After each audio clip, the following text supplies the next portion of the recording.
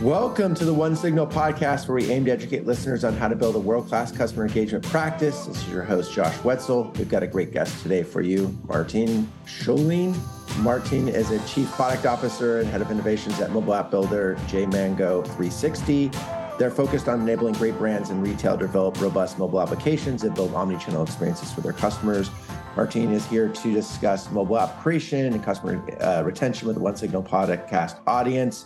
He's been working in the digital commerce and specifically focused on mobile commerce for 15 years, which is before most people realized there was mobile, although we all had mobile phones in the early days, but you really could only basically text message with them. And there's those WAP applications. So we won't get into that detail today, but I'm excited to have Martin join the podcast. Welcome to the show. Well, thank you very much. Thanks for the great introduction. Very happy to be here. And as a side note, we were too early focusing on m-commerce. We saw a very small trend of e-commerce moving towards m-commerce, but as a consequence, we had to prophesize for a very long time, and that made our lives sometimes rather difficult. And that's what happens when you start too early, or maybe you're too much of a visionary. Nowadays, people come to us and they tell us, we need to have a mobile app. Can you help us? A great change in perspective. So in the beginning, was it JMango 360 focused on WAP? How did you get started with that? Yeah, so a quick history course here. Our current CTO and also co-founder, he basically had a brilliant idea when working at Deloitte & Touche. And he pitched it to Deloitte & Touche in Australia. This is back in Australia. And they thought it was a good idea and decided to fund it. At some stage, this is during the Enron scandal and the side letters and all these accountancy scandals, they decided maybe it's a conflict of interest and maybe we should not continue with this. So they wanted to get rid of it. Now, a friend of mine ran into them, being a Deloitte & Touche, and the topic was raised, and we then decided to buy it out of Deloitte & Touche.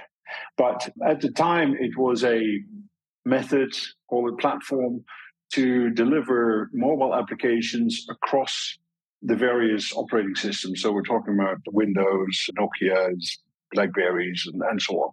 And that, at the time, was difficult.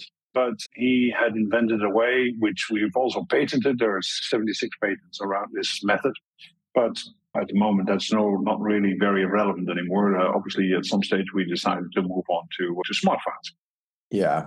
And also a lot of things changed in roughly 2009, I would say. Correct. iPhone came out before that, but the App Store opened and all of a sudden it was like, oh, this is going to be different. And proliferation, how quickly true smartphones, the ones where you have applications and you've got a really clean interface and it's engaging. It was a pretty fast transition. It was. Not just in terms of the capability, but also in terms of the adoption and people buying them, using them. I would say by, 11 or 12, it seemed like every single person we engaged with had a smartphone.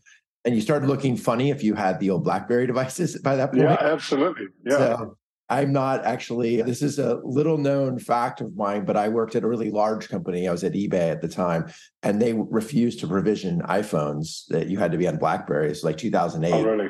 And I'm an early adopter. So it was a small reason why I left the company, but it was not insignificant. Literally, I need to go to a startup where I can get my own iPhone. And so I had the iPhone 3 was my first iPhone. And it was like a small part of why I left. Good reason. Yeah. Exactly. Exactly. One of the things, we talked a little bit about this before, but I've worked in the mobile space, in mobile acquisition and monetization, and mobile commerce specifically. But one of the things I realized early on was it's really hard to get people to download and then use your app. So even a big brand, relatively big brand, can get people to download the app, but then the people lose the app because it's somewhere in a folder, it's on page 4 of their phone, whatever it may be. And so the utilization is sometimes low. Now, I know the economics of that has changed because now everyone has a smartphone. Everyone's more comfortable with it. Obviously, the app experience is way better than a mobile website per se, unless it's really well done and responses, whatever. But one of the things we talked about, and you have a calculator on your website, is what is the financial calculation when people should build a mobile app versus not? Yeah. I'd love for you to talk a little bit about that. Yeah.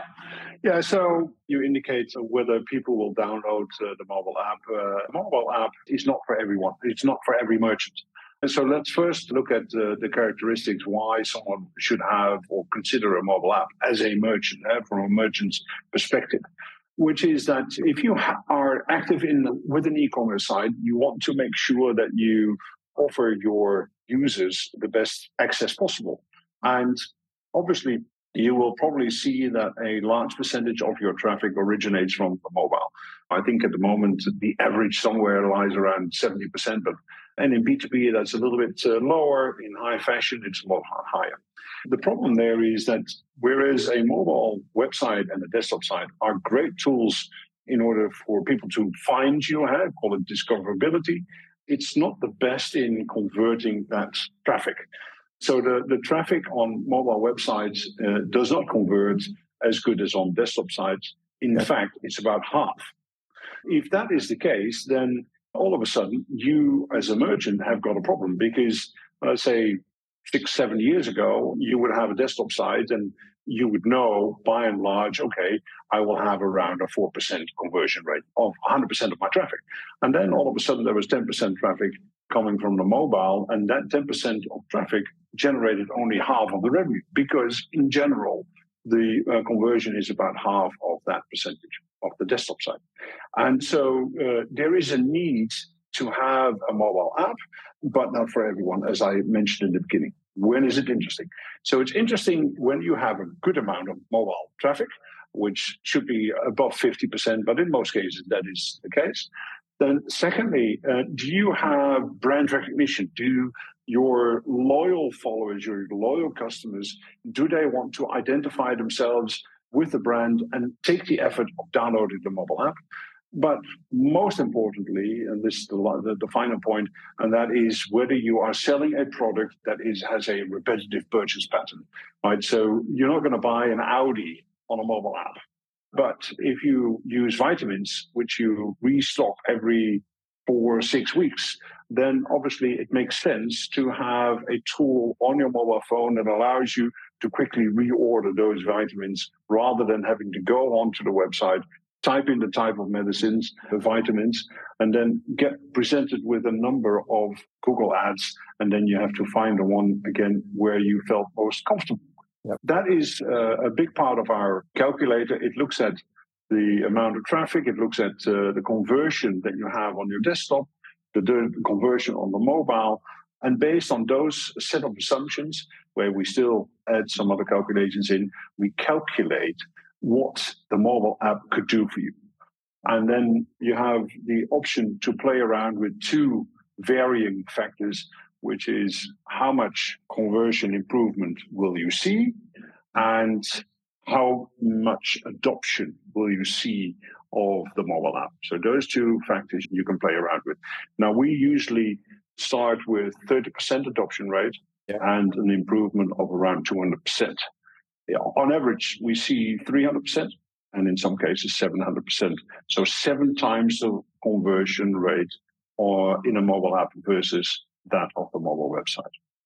Is it safe to say, and I'm bringing some of my knowledge to the table here, so correct me if I'm wrong, because I might be outdated, but is it safe to say that majority of, you will have a smaller audience in your mobile app, but it will be your most valuable customers. And so you see great performance. Absolutely. Yeah, you see great performance because you're getting a tighter, deeper relationship with the people that already love and respect and want to consume your content, or in this case, buy your product, your t-shirts, your jewelry, whatever it may be. Is that fair?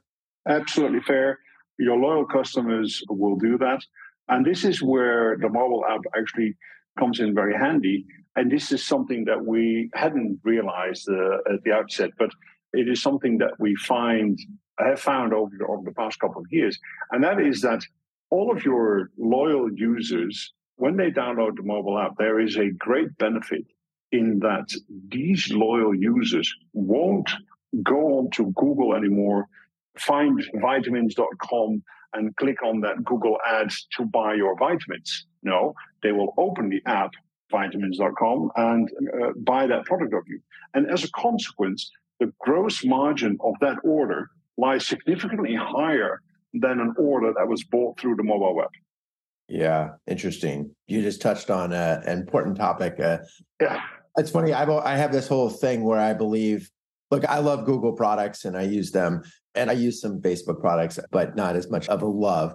But my theory is that they've set up this economy where it's really, they rent you users. And so every time you want them to come back, you're rebuying them. Yeah, that's correct. And so you hit on a very key topic, which is how do you actually build a consistent relationship with that? And not to go too far back or down a rabbit hole, but we did a ton of research when I was at eBay in the mid to late 2000s on this. And I was part of a company that was called Shopping.com. We were a product search engine.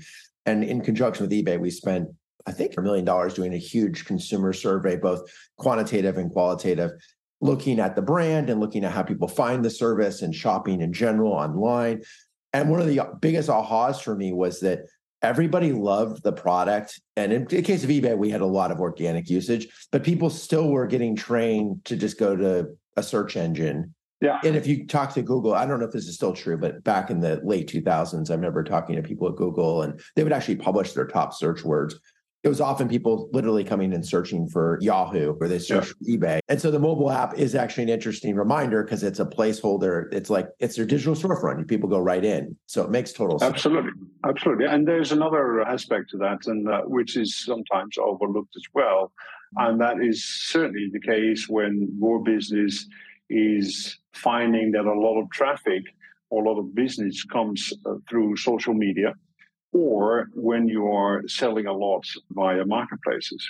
Now, there's nothing wrong with those two channels. The only biggest problem there is that those customers are not your customers, and you can't reach them proactively. And this is where OneSignal obviously comes in, because one of the biggest benefits of having the mobile app is that you can reach them.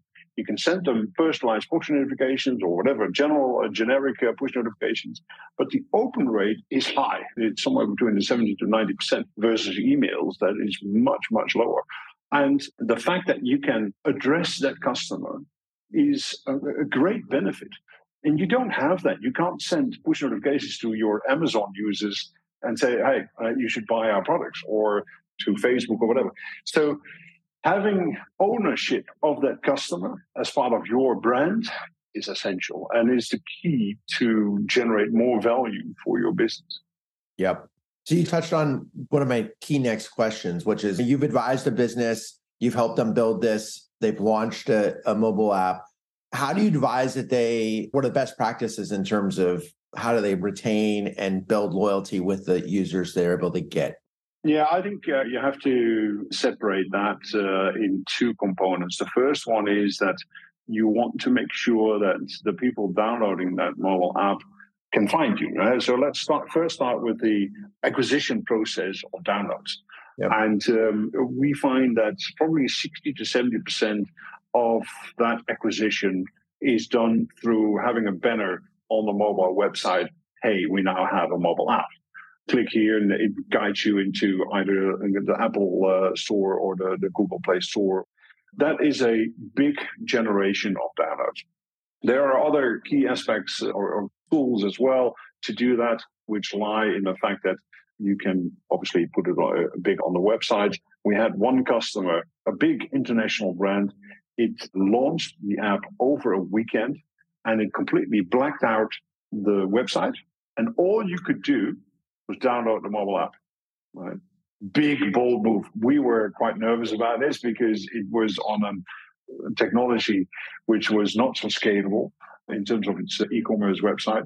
Yeah, we first said, okay, if you're going to do that, we have to test it out. But it led to an enormous adoption of that app. Promotion through the website, desktop site is a great tool as well. Then making sure that there is recognition, both in terms of in-store as well as in email confirmation emails, putting some branding in the packaging, put in a small card, hey, we now have an app, QR code. So again, it is the acquisition of new downloads. That is key, and that will probably be the focus in the first 6 to 9 months. Now, when you have that installed base, then you want to commercialize on it. And then there is a whole set of tools how to do that. Yep. And obviously, push notifications is a very key tool to get the message delivered and to attract attention. But what do you convey in that message? One of the things that we recommend customers to do is to create some level of exclusivity. So when you use the app, you get a discount. When you use the app, you have early access to Black Friday. When you use the app, you have access to different types of products that you cannot buy via the website. Yep. So exclusivity is key.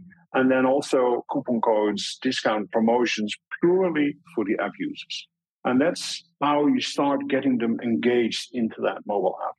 And finally is you need to keep them engaged. And that is, again, also with a tool like OneSignal is great because you also have in-app messaging.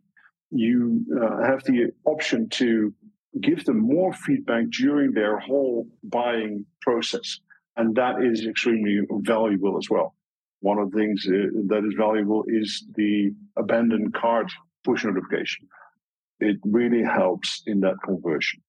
Yeah, it's interesting. As I mentioned, I've been in the space. The abandoned cart email or retargeting has historically been critical from a digital kind of website perspective. Correct. And when I got into this space 5 years ago, I realized it was almost in a commerce setting, it's one of the most perfect use cases because you're there, you leave, and then to get a message, you can do it in a pretty rapid succession. It's a really great call to action in a way that an ad you might see on a website or an email you get after the fact isn't. Yeah. And so we find that's pretty successful as well. Yeah. So I was just kind of listening. There's some good stuff there. When you think about just in general, you're advising a client and they've got a brand, say, for example, the folks that did the blackout. Yeah. What do you think are the essential strategies now that they've acquired, they've got 100,000 or 1 million users?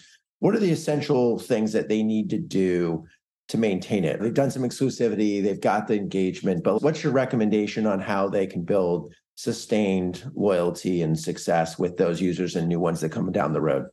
Yeah, they have indeed around a million users, and I think what they are doing really well, and what we also recommend to other customers is once you've acquired the users, then you started to engage with them, and then I think the word that comes up is relevancy. Right, you have to stay relevant, and in order to do that, there are tools available that will help you segment your target audience in a better way so that the push notifications they get is not just a generic push notification of which they feel this has been sent to everyone. It needs to be relevant to them. So you can't be sending a push notification talking about bras to a bloke that is just it's ridiculous. You need to be relevant and it needs to be on point. And that is where, again, there are tools around that. I think OneSignal already has a large set of integrations as well into systems that will allow you to do that segmentation. But there are other tools as well. And yeah, I think that is key here. You need to stay relevant. Yep. So you've seen a lot of these implementations. What's the most impactful idea you can share with the group that you've seen deployed by a mobile commerce app? Is it that blackout? That's pretty fascinating. What comes to mind?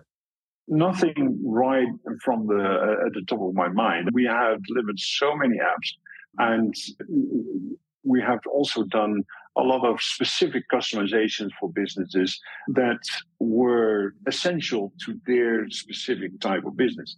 I think if I look at a slightly more generic kind of tool of the mobile app, where it gets used a lot is scanning. The ability to scan products and quickly add it to your shopping cart. Now, that is primarily a B2B kind of feature, right? Because this becomes really handy if you're walking around your store and you need to fill up stock and you can scan. So that's one that comes up to mind. We're obviously also quite doing a lot in jewelry, where customization or configuration of jewelry becomes really important, including engraving of rings and jewelry. Yeah, the list is long. I wouldn't be able to just name one that I thought, okay, that was really impactful. That's good. So I got another pie in the sky question. It'll be my last question, but it's a little bit different vein. You've been doing this for a while, so you've seen the evolution from WAP to mobile, and obviously the proliferation where mobile apps are everywhere. When you think about, you look in your crystal ball, or you're going to make a prediction, what does mobile commerce look like in 10 years? I think where we do see an impact is around search and AI. I think that will be a combination where the shopping behavior might be strongly impacted because it helps you to get quicker to the product that you are looking for. And that can be either typed or voice, right? So with the onset of larger language models, the ability to talk to the device and as a consequence, find that particular product, add it to cart, that can be something that can take a flight, can develop strongly. And I think ultimately you want to do a combination of your voice, the camera, and the device itself. So I think also the scanning comes into place, but the ability to communicate easier with that device through language, natural language, will probably start playing a big role. Another one is, I think, again, AI comes in there, is personalization. Right? So when you're shopping, again, you want to be relevant. You want to provide your user with the stuff that you think he's looking for, and you need to be more accurate in that. At the moment, a lot of it is still others bought this or frequently bought together, but it's too generic. And you need to try and be able to pinpoint that for that particular user. And again, that's where AI comes into mind. And yeah, I think the devices will change. And whether it will always be something with a screen, I don't know. It could be different. But yeah, these are some of the things that come to mind. Okay, that's great. Is that in line with what you were thinking as well, or did you have some other ideas? I'm not steeped in this. I'm not living it day in, day out. But no, it makes sense. I think we are in this interesting transition where we feel a little bit more blind than maybe we did 9 or 10 years ago. Yeah. That said, I think we all see that.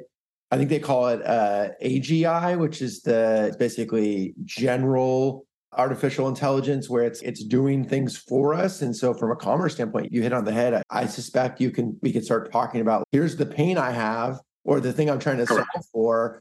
What are the 3 things I should be looking at? And which one would you recommend given where I live and like all this stuff? And so it could change the discovery. And I think in certain categories, it probably doesn't change as much, maybe like in jewelry or in art.